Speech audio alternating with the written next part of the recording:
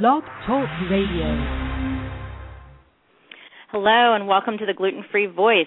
This is Jules Shepard, and I am honored to be joined this evening by Dr. Alessio Fasano of the Center for Celiac Research. Dr. Fasano, as you probably know, is a research scientist, a medical physician, an entrepreneur. He's kind of a jack of all wonderful, exciting trades in the celiac world. He founded the University of Maryland Center for Celiac Research in 1996 and has been working so hard for our community ever since. The mission of this research center is to offer state-of-the-art research, of course, but also teaching and clinical expertise, and also to treat and prevent gluten-related disorders. We'll be giving you this disclosure at the beginning. Dr. Fasano is also my personal doctor and also a friend, so I'm honored to have him on tonight to talk about all things celiac and gluten-free. Now that May is Celiac Awareness Month, it seemed apropos to have him on. So thank you so much for taking time out of your very busy schedule, Dr. Fasano, to join us tonight. Hi, Jules. The pleasure is all mine. Well, thank you again. And I have a list of all kinds of questions people have been sending in to me, so I'm sure, we have a lot to talk about. But I would like to just start out by saying, like, as I said in the opening, you started the Center for Celiac Research in 1996. Can you just describe for the listeners, what was the state of the perception of celiac disease internationally even, but certainly in the United States in 1996 when you founded this center? It was a really interesting landscape. There was already a disconnection for what was already going on in Europe, i.e. a disease that was supposed to be, not extremely frequent and affecting only kids, to the understanding there was a bigger deal. And at that time, the first epidemiological studies were coming out and suggested throughout Europe the disease was in the range of 1 in 300, 1 in 400. And here in the United States was absolutely ignored. And matter of fact, when I moved in 93 and started to really look into it, I was very, very surprised by this, discrepancy. So it was quite surprising. And when we started to look into that, I was discouraged by colleagues to say, you're wasting your time. The celiac disease is not here.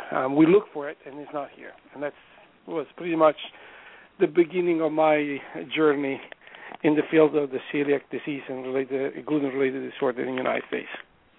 Yeah, I remember, hearing you talk and saying it's as if God stood in the middle of the Atlantic Ocean and said, all the celiacs go over here on this continent and no celiacs go over on the North American continent. It sounds ludicrous from the perspective of anybody, now because of how far we've come, but I'm sure the landscape, as you say, was quite different then. So starting the Celiac Center in the United States, that was the first one in the United States, right?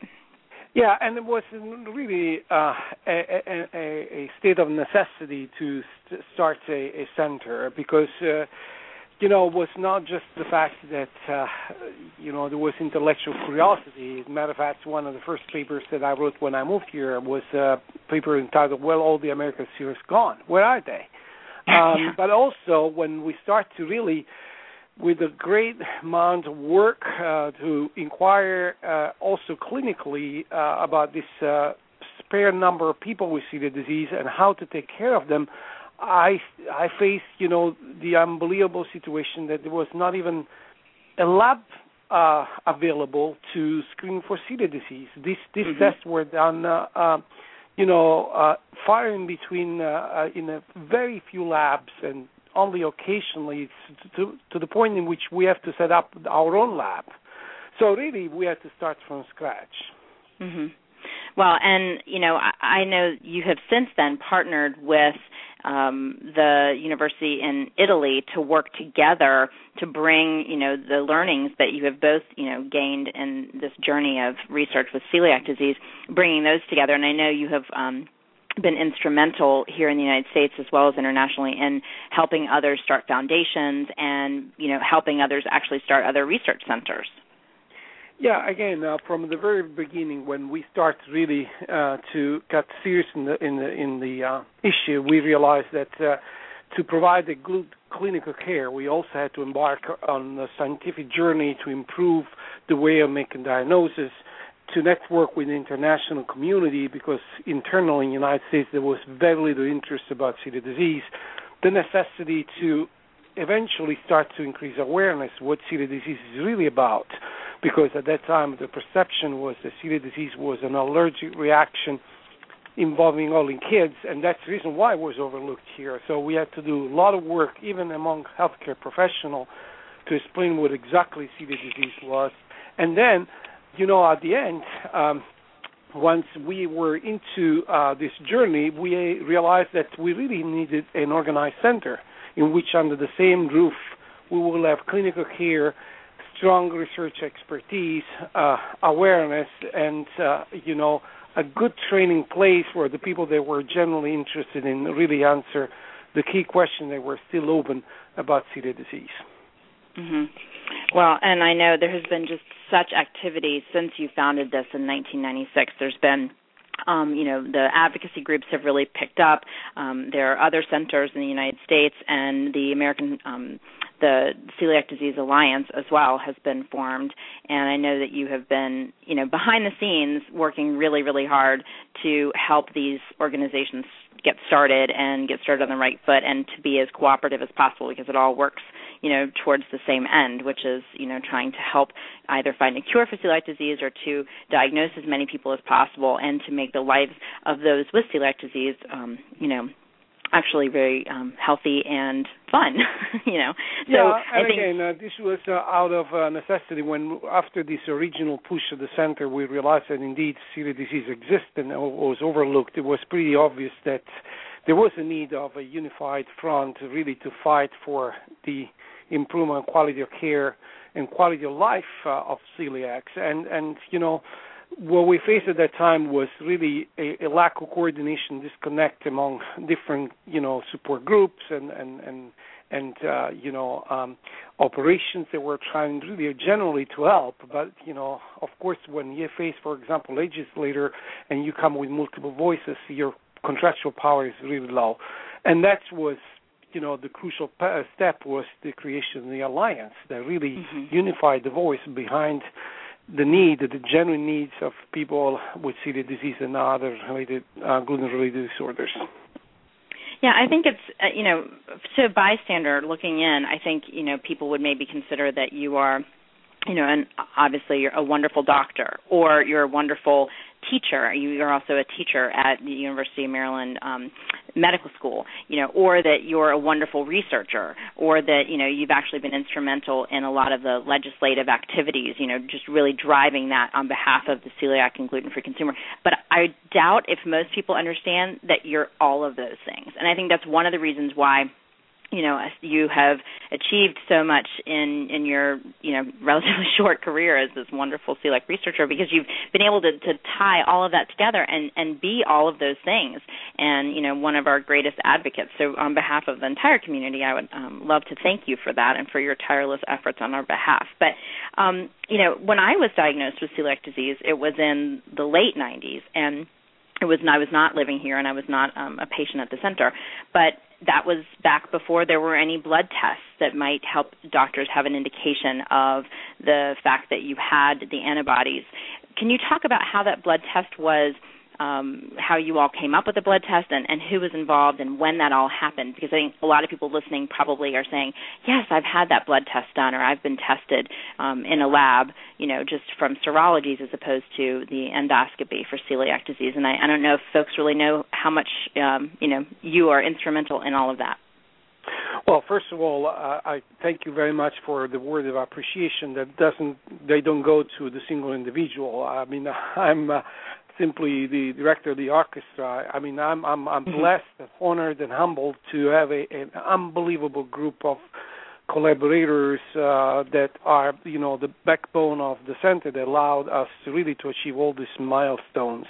As concerning the diagnosis, as I told you at the beginning, we were forced to open a diagnostic lab with all the paperwork that is necessary to make, a lab to release, results.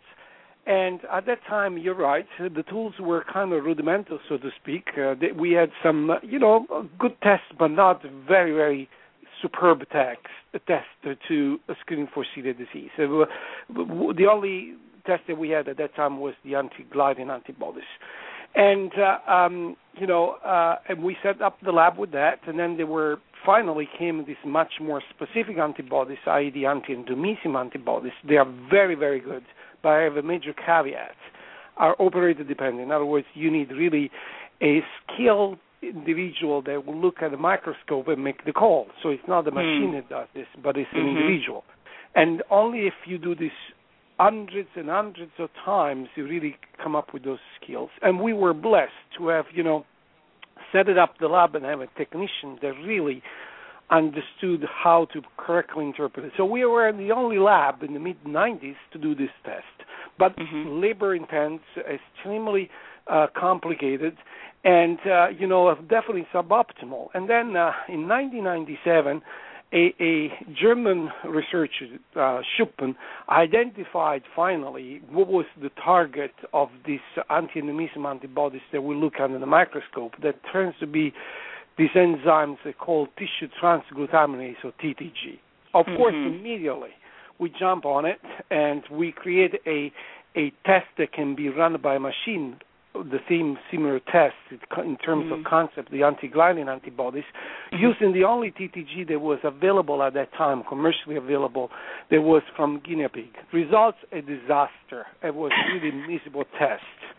So we went back to the drawing board and tried to reason why this is happening. And, we decided that probably this guinea pig-based TTG was not good enough, and we had to really try to get the human TTG as a target for this test, but there was nothing commercially available. So we were lucky enough that had a visiting scientist from Italy at that time that was a skilled molecular biologist and geneticist that was able in a relatively short period of time to clone the gene, and then once we had that, we produced that in large amount, and we developed the test, and I have to say with my great satisfaction, we were the first place to publish these human anti-TTG antibodies. I say with satisfaction because until then, my European colleagues keep joking with me and say, you know what, you work in the United States, it's the most advanced, scientific society in all fields. You guys are 30 years ahead of the game, but one, that is CDC, where you are 30 years behind. So it was really nice that we were able to really at least scoop our European colleagues, even for a few months, what that said. And then this now, of course, is the test that we use routinely in diagnosis. Well, and that leads me to some questions that I got over the last couple of days on Facebook when I posted about the fact that you were going to be on the show. Some people sent me some direct messages and also posted questions on Facebook, and the one that comes up again and again is, are there any other tests on the horizon that would allow people who have gone on a gluten-free diet and are feeling better to then be able to be tested for celiac disease without having to go back onto gluten? I've got two questions in front of me right now that they're saying, people don't blame folks for not wanting to go back on gluten just to get the accurate biopsy or the accurate blood test done because, they're going on a gluten-free diet is life-changing, and you don't want to put your child back on it and watch them, become so ill, or you don't want to do it yourself to go through that just for the test.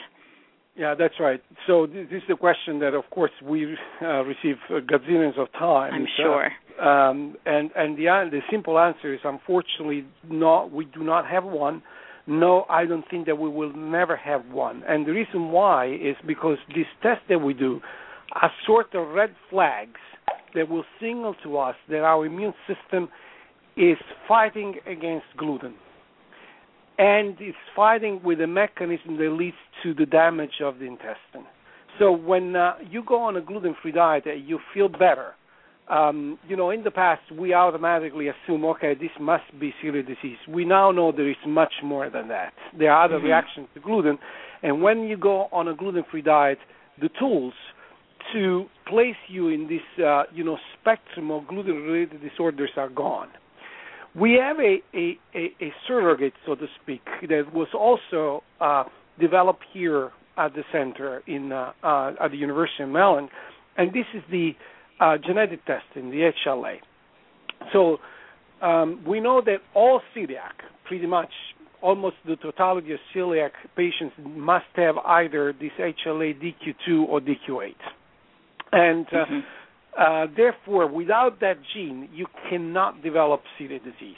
That's pretty much what we know right now. We also know, though, that 1/3 of the general population have these genes and will never develop celiac disease, meaning that these genes are necessary but not sufficient. You got to have other genes that we know just a little bit, but not that much. All this to say that when you go on a gluten-free diet, the only option that we have is to test for the gene. The presence of this gene, of course, is not influenced by your diet. If you have the genes, well, all the bets are still on the table because you can be in any part of this spectrum. But if you don't have those genes, we know for sure that your improvement following a gluten-free diet was not due to celiac disease. So there is really no need to do the challenge at that point because you already know that you have other form of gluten reaction. Right. But at that point, if you do have the genes, you could still, as you said, you could be one of the folks in 1/3 of the population that has the genes, but you still don't have celiac disease. And for that reason, unfortunately, at that point, the only options, if you really want to have an answer, is indeed to expose yourself to gluten, got sick again, and so on and so forth. And I believe that this concept needs to be made very, very clear because the best that we can do in a situation like this is to avoid to go on a gluten-free diet before the diagnosis. To give it a try is not the way to do it. This is too serious. It needs to be done in the right way. It can be long implementation of a diet. This kind of stuff cannot be done lightly without the supervision of a dietitian or a physician. So the best advice that I can give is that if you really do believe that gluten is harming you in some shape or form, do not try the gluten-free diet before consulting your physician or your dietitian. You need really to do the game the right way. So do the test first and then diagnose. That, by the way, is the way that we treat any other disease of humankind. We diagnose first and then we do treatment. We don't give it a try. Right. Well, and, unfortunately, I still hear, and I'm sure you do as well, from folks saying, but my physician never told me that. And, there is still so much about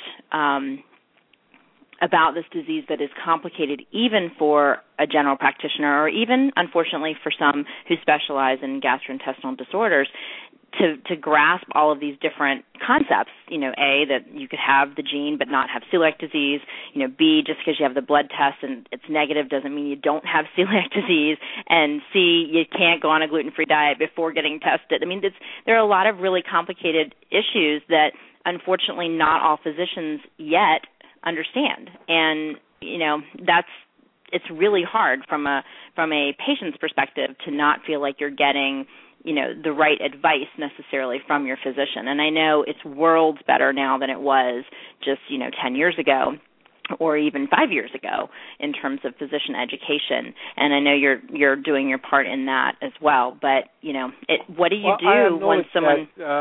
Jules, I really do acknowledge that there's still a lot of work to do. And there's still, a lot of confusion even among expert gastroenterologist specialists. But you really, just to expand a little bit on what you were saying, you need to really to keep in mind that we start to the point in which we have to explain to our colleagues how to spell celiac. That's how it started. Yeah. I mean, this was the landscape. Right. And, the center has done a tremendous amount of work to really improve the quality of life of patients by increasing awareness. I remember that at the very beginning of this journey, I used to asking, our patients, if you have a magic potion, a Aladdin lamp, what would you like to see? One of the answers has been always, I wish that my physician knows more than I do about celiac disease. And we really took it by heart. Some of the money that we generously received from our donors was invested in a huge project in collaboration with the North American Society for Pediatric Gastroenterology and Nutrition to create a teaching tool, slides that were used to give ground rounds. We did more than 150 ground rounds to really spread the word to really teach to our colleagues the basics, the really basic elements of how to handle celiac disease. Are we there yet? No. Yeah. But we have made a tremendous stride because at least everybody knows what celiac disease is. Everybody. Right. Maybe not everybody knows how to handle it, but at least it's something that is not completely oblivious of the professional knowledge at this point. And again, if you think that only 10 years ago we were in a situation which, celiac disease was not taught in medical schools, was not in textbooks, and again, it was completely under the radar screen in the United States. I mean, zero, absolutely zero. Yeah, I know, and it took them 10 years to diagnose me, and I was at University of Maryland, I was at Duke, I was at Georgetown, I was at very reputable hospitals, and they did theoretically every test under the sun and couldn't figure anything out. So it definitely was not on their radar. And I can tell you, my contemporaries when I was in graduate school, when they were in medical school, related to me after I had been diagnosed, that the amount that they learned about celiac disease was about 4 minutes, and they were told it's a pediatric disorder and you're never going to see it. And I can say, yes, and it's shocking, but I go every year to your class at University of Maryland Medical School and talk to your students there about celiac disease from the patient's perspective, and I probably talk to them for 30 minutes or 45 minutes as part of the program there at University of Maryland. And obviously I'm not the entire discussion on celiac disease. I'm just part of it. So it's a radical difference between the education that our physicians are receiving now, thanks to programs like the one you described, and what they were receiving, even just 10 years ago. But, consider, for example, what you just said. For our medical students, that clinical correlate, you coming and teaching about celiac disease, is one of the most popular classes that we have in medical school. This was because I bring scones. Yeah, it was unthinkable 10 years ago. And, for example, I believe that, it's universally accepted the cornerstone that really changed the perspective of what celiac disease is and the frequency and so on and so forth was our epidemiological study that was published in 2003. 2003, less than 10 years ago. If you think the journey that we took as a celiac society in these 10 years, unthinkable. I mean, 2003, you go to any kind of let's say conference or, symposia, nothing, absolutely nothing about celiac disease. Tomorrow I'm leaving for the Digestive Disease Week that will take place in San Diego. There are at least 75 abstracts on celiac disease and 4 symposia that are completely dedicated to celiac disease or gluten-related disorders, and in general are packed. Yeah. So I think that now, in a relatively short period of time, celiac disease and now this other gluten-related disorder are getting on the spotlight, and I can only see improvement that will be, exponential in terms of knowledge from the healthcare professional class.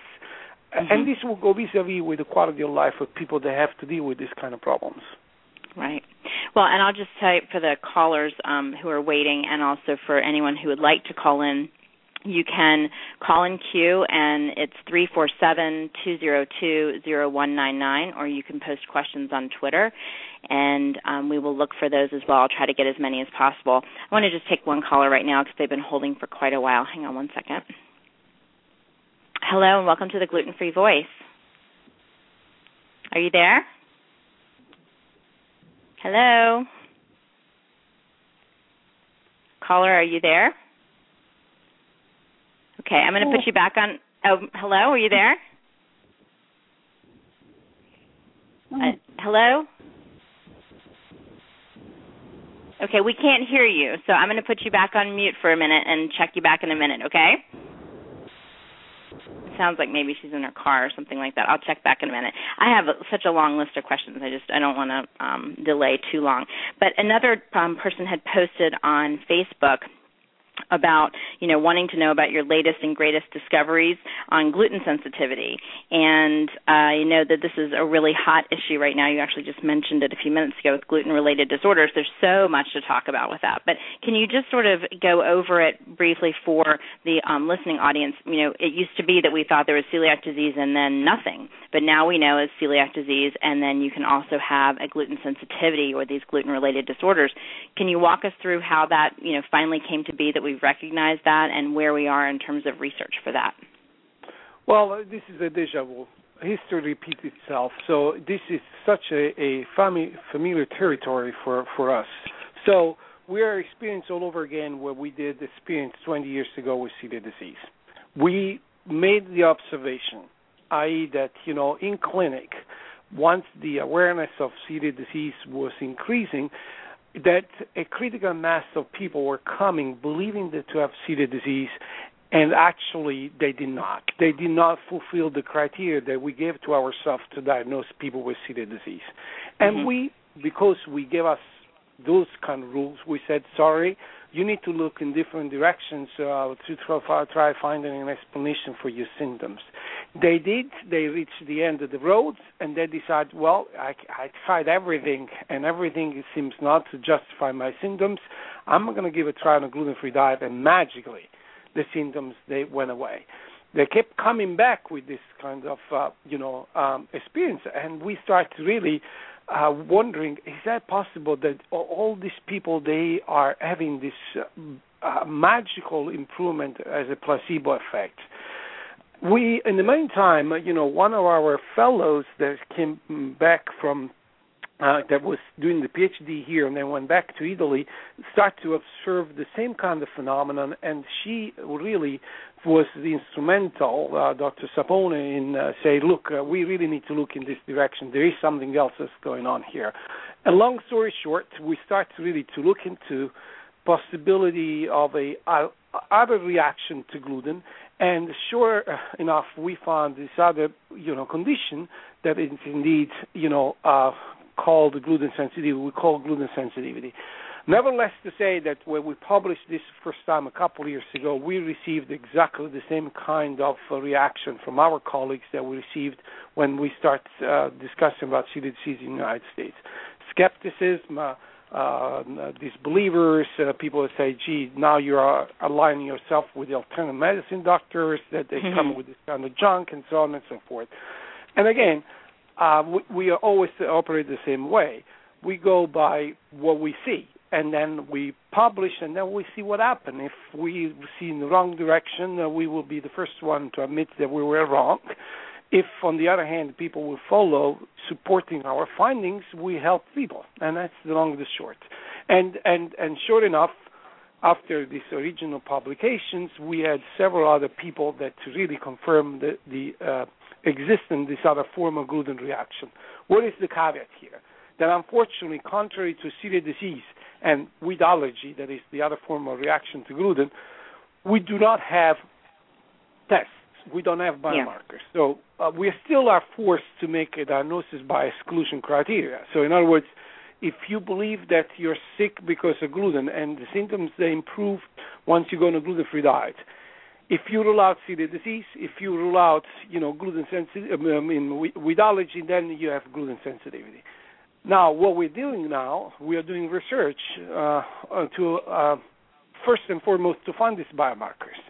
And we already started this study a while ago. It's a multi-center study. It's got to be a double-blind, so the patient should not know if he or she has been re-exposed to gluten to avoid a placebo effect. And when we finish this study, hopefully, we will have these biomarkers. And in this meantime, we've been also embarking in some very, very complicated areas in which gluten has been always questioned in terms of role in the genesis of diseases like autism and schizophrenia. And again, it's our intention to really understand a little bit what's going on and distinguish facts from fantasies, and there also we made some strides. Interesting enough, once we published this data, as happened with celiac disease, we had colleagues confirming, one, the existence of gluten sensitivity, and two, that, this gluten sensitivity can explain a subgroup of individuals with this other condition like autism and schizophrenia. And once we put this entire situation in motion, we decided to really do our homework and to organize a consensus conference that was held in London almost a year ago, in which, a dozen of experts worldwide came around the table, and Dr. Katassi, the co-director of our center, and I, we chaired this group of colleagues for 2 days. Were locked in and came up with a clear definition of gluten-related disorders, new nomenclature to avoid the confusions, for example, between gluten sensitivity and gluten intolerance, celiac disease. People that have always used this as synonymous, but synonymous are not. And that paper that was published only 3 months ago has become one of the most popular papers. Has been downloaded already almost 30,000 times. Wow. In only 3 months. Meaning that there is a lot of confusion out there, but there is also a lot of interest to really clearly understand what this is all about. Well, and you mentioned the potential nexus between schizophrenia and gluten, and also autism and gluten, and you alluded to some further research in those areas. Are there currently studies going on to further explore the connection between gluten and those disorders as well, or is there something in the works? Where does that stand? Sure. Well, again, the fact that gluten can be related to disorder is not, novel. I mean, there's been ongoing discussion, heated discussion that led to, two camps, one of the believers, the other one the non-believers, and that created a tremendous amount of, fractions and stress to really around this topic. The fact is that, the role of gluten has been always unidentical. For example, for schizophrenia, it's been reported in literature that during World War II, the schizophrenic rates in Europe where, wheat was scarce because of the war, dropped. While here in the United States, during the same period when we have abundance of wheat, went up. So they Wow. said, well, there are circumstantial evidence that this seems to be the case. And then, there have been some studies a little bit confused and poisoned, so to speak, by their design that seem to suggest that there is such a link and so on and so forth, but really not really crystallized the way they're supposed to be.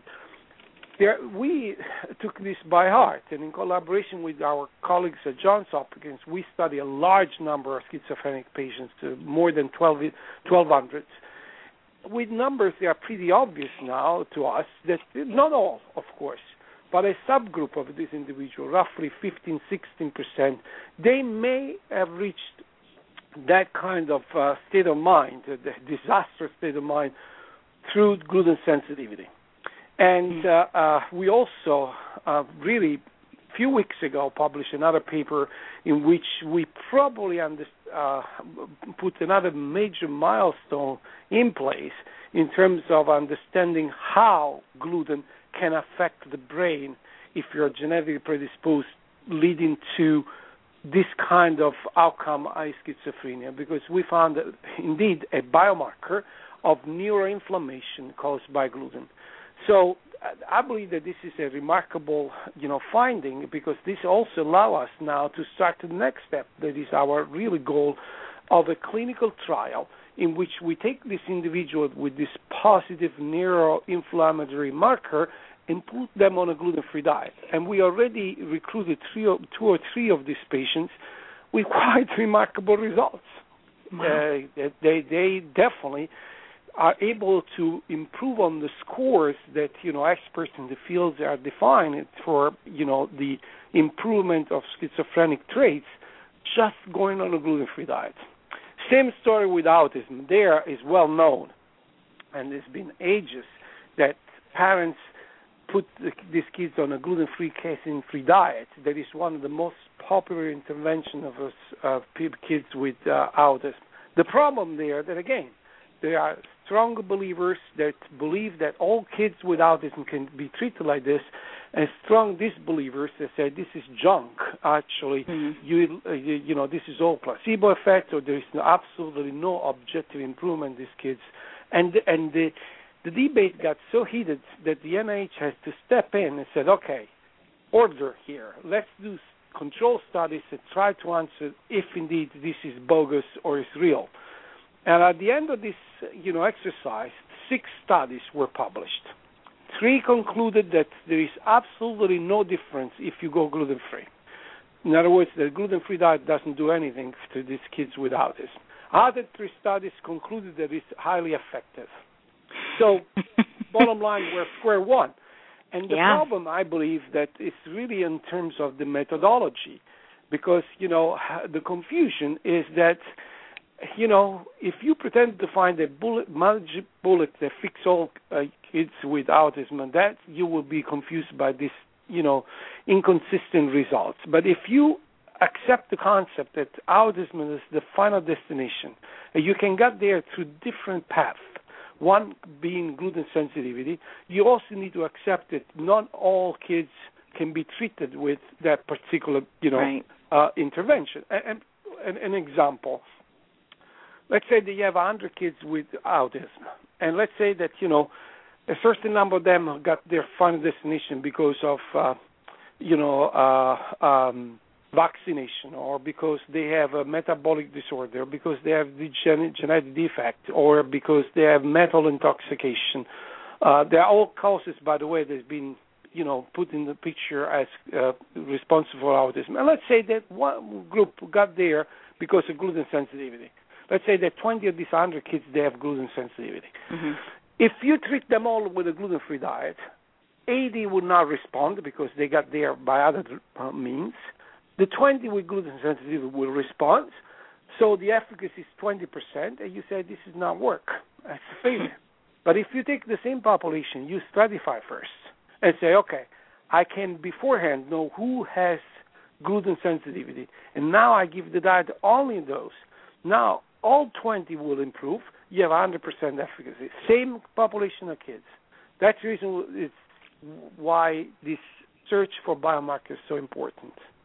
Yeah, and you're saying that it's because there's a nexus with gluten as a sensitivity, not with celiac disease and autism. That's right, because there was the other confusion. When the people, they said, the gluten-free diet is good for my kids because they are doing great.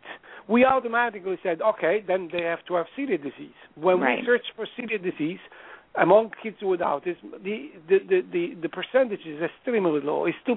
It's twice as the general population, but still it's 2%, meaning that 98% of these kids will have nothing to do with gluten. And that's the reason why the people that were more conservative were also skeptical, because they say if they improve gluten, they got to have celiac disease. They don't, so the gluten should not be given. I mean, it's not responsive to this, so the gluten-free diet is not pertinent. But now we know that, again, this is not a form, and this will explain this apparent dichotomy. Right. Yeah, and if that biomarker could be found, you're right, that would just be such an amazing clue into the insight of, whether or not you could segregate even these kids with autism. But it would be so wonderful for all of those who right now just have that diagnosis by exclusion that you were talking about. But, when I talk to groups, and I just last month I was teaching at an autism boot camp in Washington, D.C., and, people ask me, well, do you think that there's a link? My answer is, look, as you say, if you've been tested for celiac disease and it's negative, then try the gluten-free diet and see if you feel better. It's the same with autism. If you could put your child with autism on a gluten-free, casein-free diet and you see improvement, why would you not do that? But if you don't see improvement, then you don't see improvement. So it's just one of those things. Again, we're stuck in this, diagnosis by exclusion, or even in the case of autism, like improvement by exclusion. That's right. But you need to keep in mind also one more thing, that while improvement in the symptoms on the gluten-free diet with celiac disease may take months, gluten sensitivity in general, you see improvements in a very short period of time, weeks. Right. So if it doesn't work in weeks, you know that you're in the wrong direction. Right. Yeah, and that's at least one small benefit. Of course. Yeah. Yeah. Well, and then since we're talking about the subject of testing, I get this question all the time. What about the stool test? People insist that the stool tests are able to diagnose gluten sensitivity or even celiac disease. Could you just briefly speak to that? Because I know a lot of people have confusion about that. Sure, but let's talk about celiac disease first. Well, the reason why people would like to have a stool test, because of course it's non-invasive, it's more practical, and so on and so forth. Where is the caveat here? That is not validated. So in other words, while the blood test has been validated and is standardized, and we know exactly what is black and what is white, we don't know this with the stool test. The stool test is done mainly by only one commercial lab, and a year and a half, 2 years ago, a group in Belgium trying to validate this and found absolutely no validation of the stool test. So according at least to this Belgian group, it seems that the stool test is not really valid in terms of a good diagnosis of celiac disease. Now, keep in mind this is the diagnosis for life, and honestly, you can't do this on a shaky ground. You need to have solid rock, good foundations on which you base your decision to embrace a gluten-free diet for life. So, I don't think that unless, again, in the future, and I don't exclude the possibility, but in the future there's going to be validation by other labs of the sensitivity and specificity of the stool test. I don't think that will be entertained as a test for celiac disease. For gluten sensitivity, the situation is even worse. We don't even know what is a biomarker in any fluid, including the blood. Can you imagine the stools? And the tests that may be commercially available out there have been commercially available for a long time, even before that we define what gluten sensitivity is. So I think that, again, the steps, as we did for celiac disease, are very clear. One, define what we are talking about. Two, find good biomarkers that are specific through control studies. And three, validation. And again, if once we got the two steps done, we can validate the stool test for gluten sensitivity, so to be.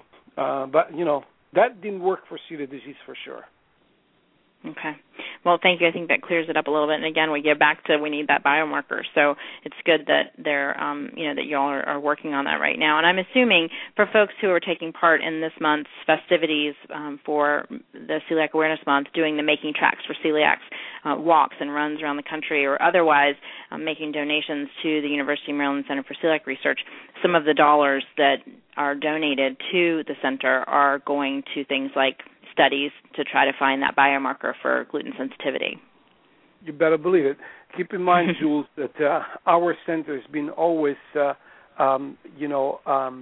blessed by a group of very generous individuals that through the Celiac Awareness Month that is May, and our walk, run, initiatives that are nationwide, that we will have our own on Sunday in Baltimore, Sunday at the campus of the UMBC. I'll be there. I'm pretty sure that you will. It's been always that, one, we put this money at work. We really squeeze them to the skin. 97 cents per dollar goes straight back to research. And the other thing that is quite unique at our center has been our philosophy from the very beginning, is that we typically ask our donors what kind of investment they want to make with that money. In other words, how they want us to spend their money. We give them some ideas, what is feasible, and we put the price tag on and the timeline. And we ask, what is your priority? For example, this awareness campaign to educate healthcare professionals came straight from the donors. They said, please use some of this money to teach your colleagues what celiac disease is all about so they can take a better care of us.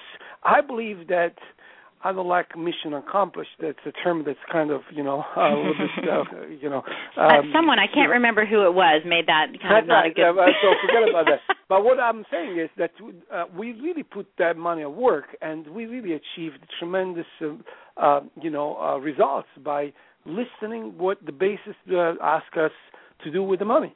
So all this to say that, again, we perceive ourselves as the harm of the celiac community to really achieve what has been our mission from the very beginning, to improve the quality of life of people with celiac disease and other gluten-related disorders together with their families.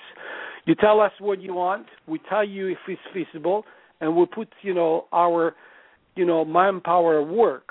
And again, this is because we are very blessed to have, a group of very dedicated, individuals from the people that help us to raise money, to the people that help us to communicate to the basic celiac community, to the actual people that work in the lab to achieve that goal.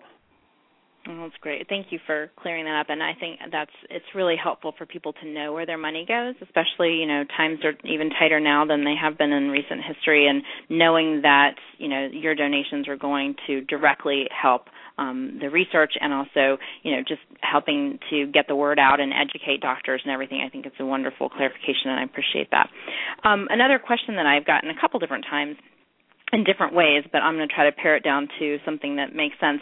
There's, obviously right now we hear so much about more and more people are diagnosed with gluten sensitivity. More and more people are diagnosed with celiac disease. People are like, why? Are there truly more people with that, or are we just diagnosing it? And one of the questions was that there's perhaps another protein in the wheat, gluten and something else, that actually might be driving the recent increase in gluten sensitivity. Is that, myth, reality? What's going on there?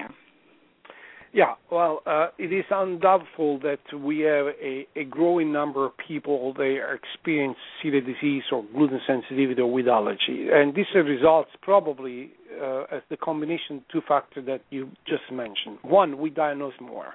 Of course, with the increase of awareness, you search for celiac disease and you find it. And we know this is a fact because once again, after that we reached our milestones, plant the celiac flag on the American territory, we ask ourselves, okay, we projected 3 million people have to have celiac disease here, only 45,000, this was in 2003, are diagnosed. How we search for the others? Should we screen all 300 million people? And that was not feasible, not cost effective. So we decided for what technically is called case finding. In other words, to look for celiac where you expect there will be. In other words, people with signs and symptoms that we know to be related to celiac disease. And we did this exercise, again, not long ago, a paper published in 2008, in which we took a group of individuals, healthcare professionals, and we told them, please, if anybody in your clinic comes with the following symptoms, abdominal pain, headaches, joint pain, anemia, thyroid problems, and so on and so forth, please screen for celiac disease. We pay for it. In only 1 year, the rate of diagnosis increased 43 times. 1 year. So clearly, that was, a clear sign that, they had the needs of a teaching to look in the right direction. Ever since, the same physician that claim, we never seen the case, they keep calling us to say, gee, I was surrounded by celiacs, and they come out of the blue. So one, definitely a better diagnosis. Two, again, for a study that came from our center, there is truly an increase of number of people that would develop celiac disease over time. So we are in the midst of an epidemic. That is not unique to celiac disease. There are other autoimmune disorders like asthma, multiple sclerosis that are going through the same trend. So we've done this study following 3,000 people over time, and we realized that celiac disease doubled every 15 years. It was 1 in 500 in the 70s, 1 in 250 in the 80s, and now it's 1%. This stuff is really bothering to us because, we didn't expect that because, celiac disease is an autoimmune disease in which we thought that we got everything straight. You're born with a gene, you are exposed to gluten when baby food is introduced, the autoimmune process starts there.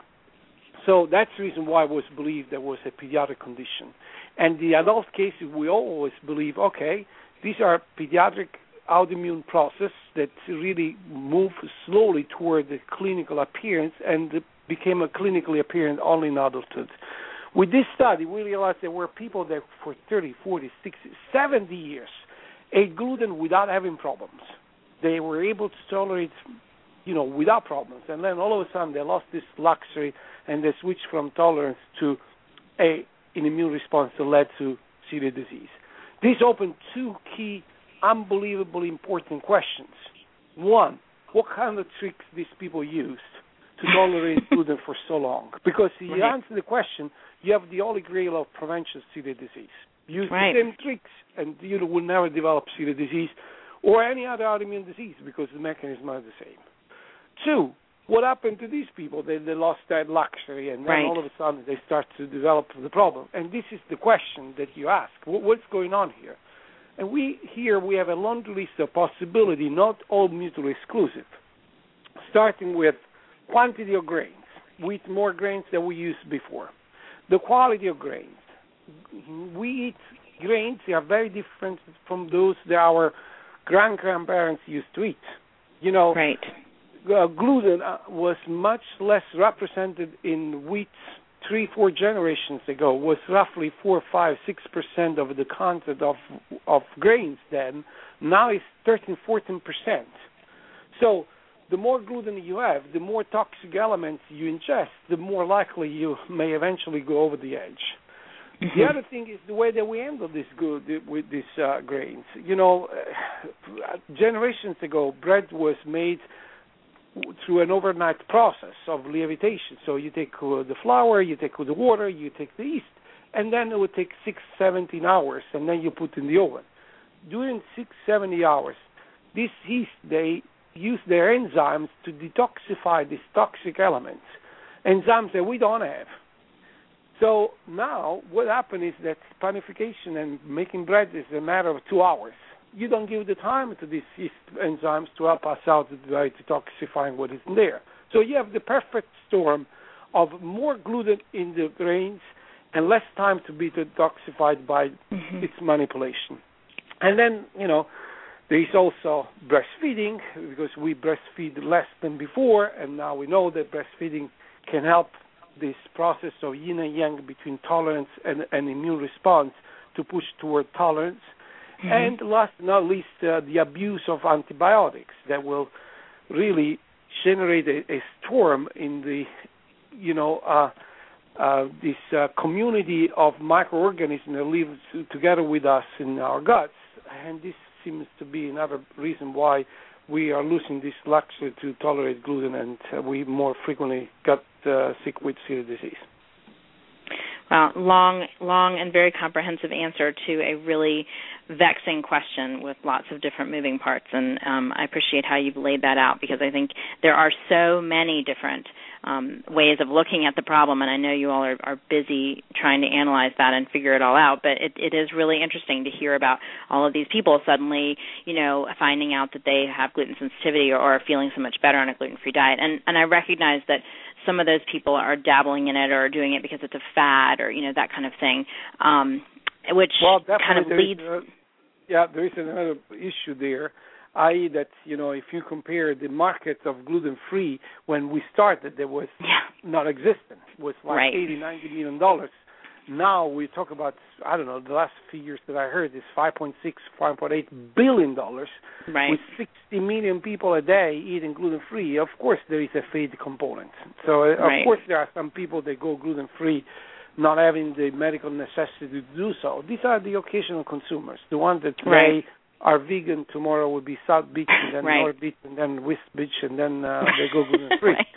I know, but that's the problem, though, is that you see a lot of that in the media, people saying, that they're doing whatever diet, the South Beach, the West Beach, as you say, whatever it is, and they're lumping gluten-free into that as well. And so the perspective is that there are a huge proportion of people eating gluten-free who don't have to. Whether or not that's true or not is, remains to be seen. But regardless, you now have other problems that are coming from that, like, for example, this Domino's debacle that's going on right now. Where oh, my God, that was really disgraceful. The reality of the story is that, unfortunately, we're in a society of global communications, and sometimes these people not only embrace the gluten-free diet because of whatever, they feel better, whatever. they pontify by making statements that are not, accurate. And this confused tremendously who honestly is trying to figure out, what's going on with gluten in his or her own body.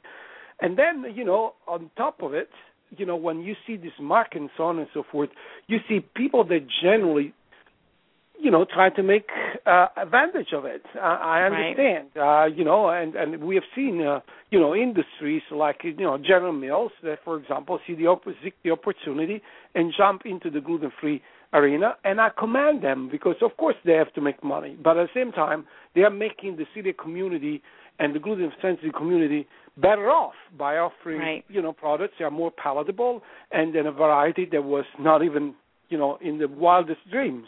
So I commend and I appreciate that kind of effort.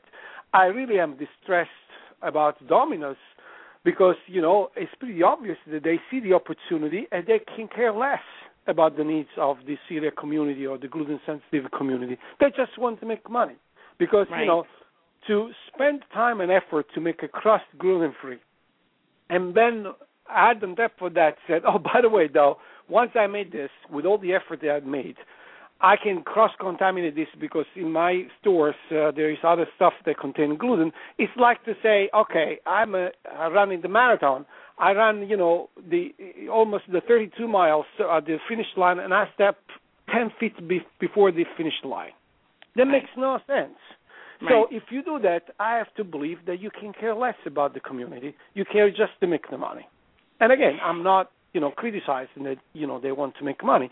I criticize that kind of lack of respect of the community that was looking forward, one of the most desirable elements that is very difficult to obtain on a gluten-free diet, that is a pizza, from one of the most reputable and large distributor nationwide that really has done a major disservice to the entire community. And I'm very distressed about that. And it's pity because they could have done a good job and they decide not to. Yeah. Well, and I think, it fundamentally goes back to they don't have an understanding of what our community is and who our community is, and they feel like they're serving the fad dieter or something like that. And I go ahead. And again, they were ill-advised in that sense. Yes. Because at the end, I believe in the long run, I think that this will turn against them because, they can serve the fad diet, the people they do this occasionally, but these are not the real customers. They come and go. The real customers, the ones that could have made a tremendous, difference even in terms of the business plan of a company like Domino's with the good rewards, are the ones that would turn against them. And I've seen that already. And I believe that they will pay dearly this, sloppiness in approaching what we take very, very seriously, and they did not. Right. No, I agree. And for anyone who's listening who is interested in reading the petition that was put out to ask the National Foundation for Celiac Awareness to revoke their amber designation, which is what they gave to this Domino's pizza to make it gluten-free, sort of, that you shouldn't eat it if you have a medical reason to be on a gluten-free diet, which just makes no sense. If you're interested in signing that petition, you can go to my Facebook page or to Ditch Amber, which is the name of the petition, or find it online with the Twitter account, Ditch Amber. So just on that note, Dr. Fasano, I would like to just thank you again for everything that you have done and your team has done for our community, and I look forward to many more years of working with you and looking forward to all of the wonderful discoveries that are yet to be made to make all of our lives easier and more tasty. But thank you so very much, and travel safely to Digestive Disease Week, and we will look forward to hearing about all of those wonderful seminars and events when you return. Thank you very much, Jules. It's been a great pleasure to be on your show, and I want to wish you all good health. Thank you so much. Take care. Bye now. Good night.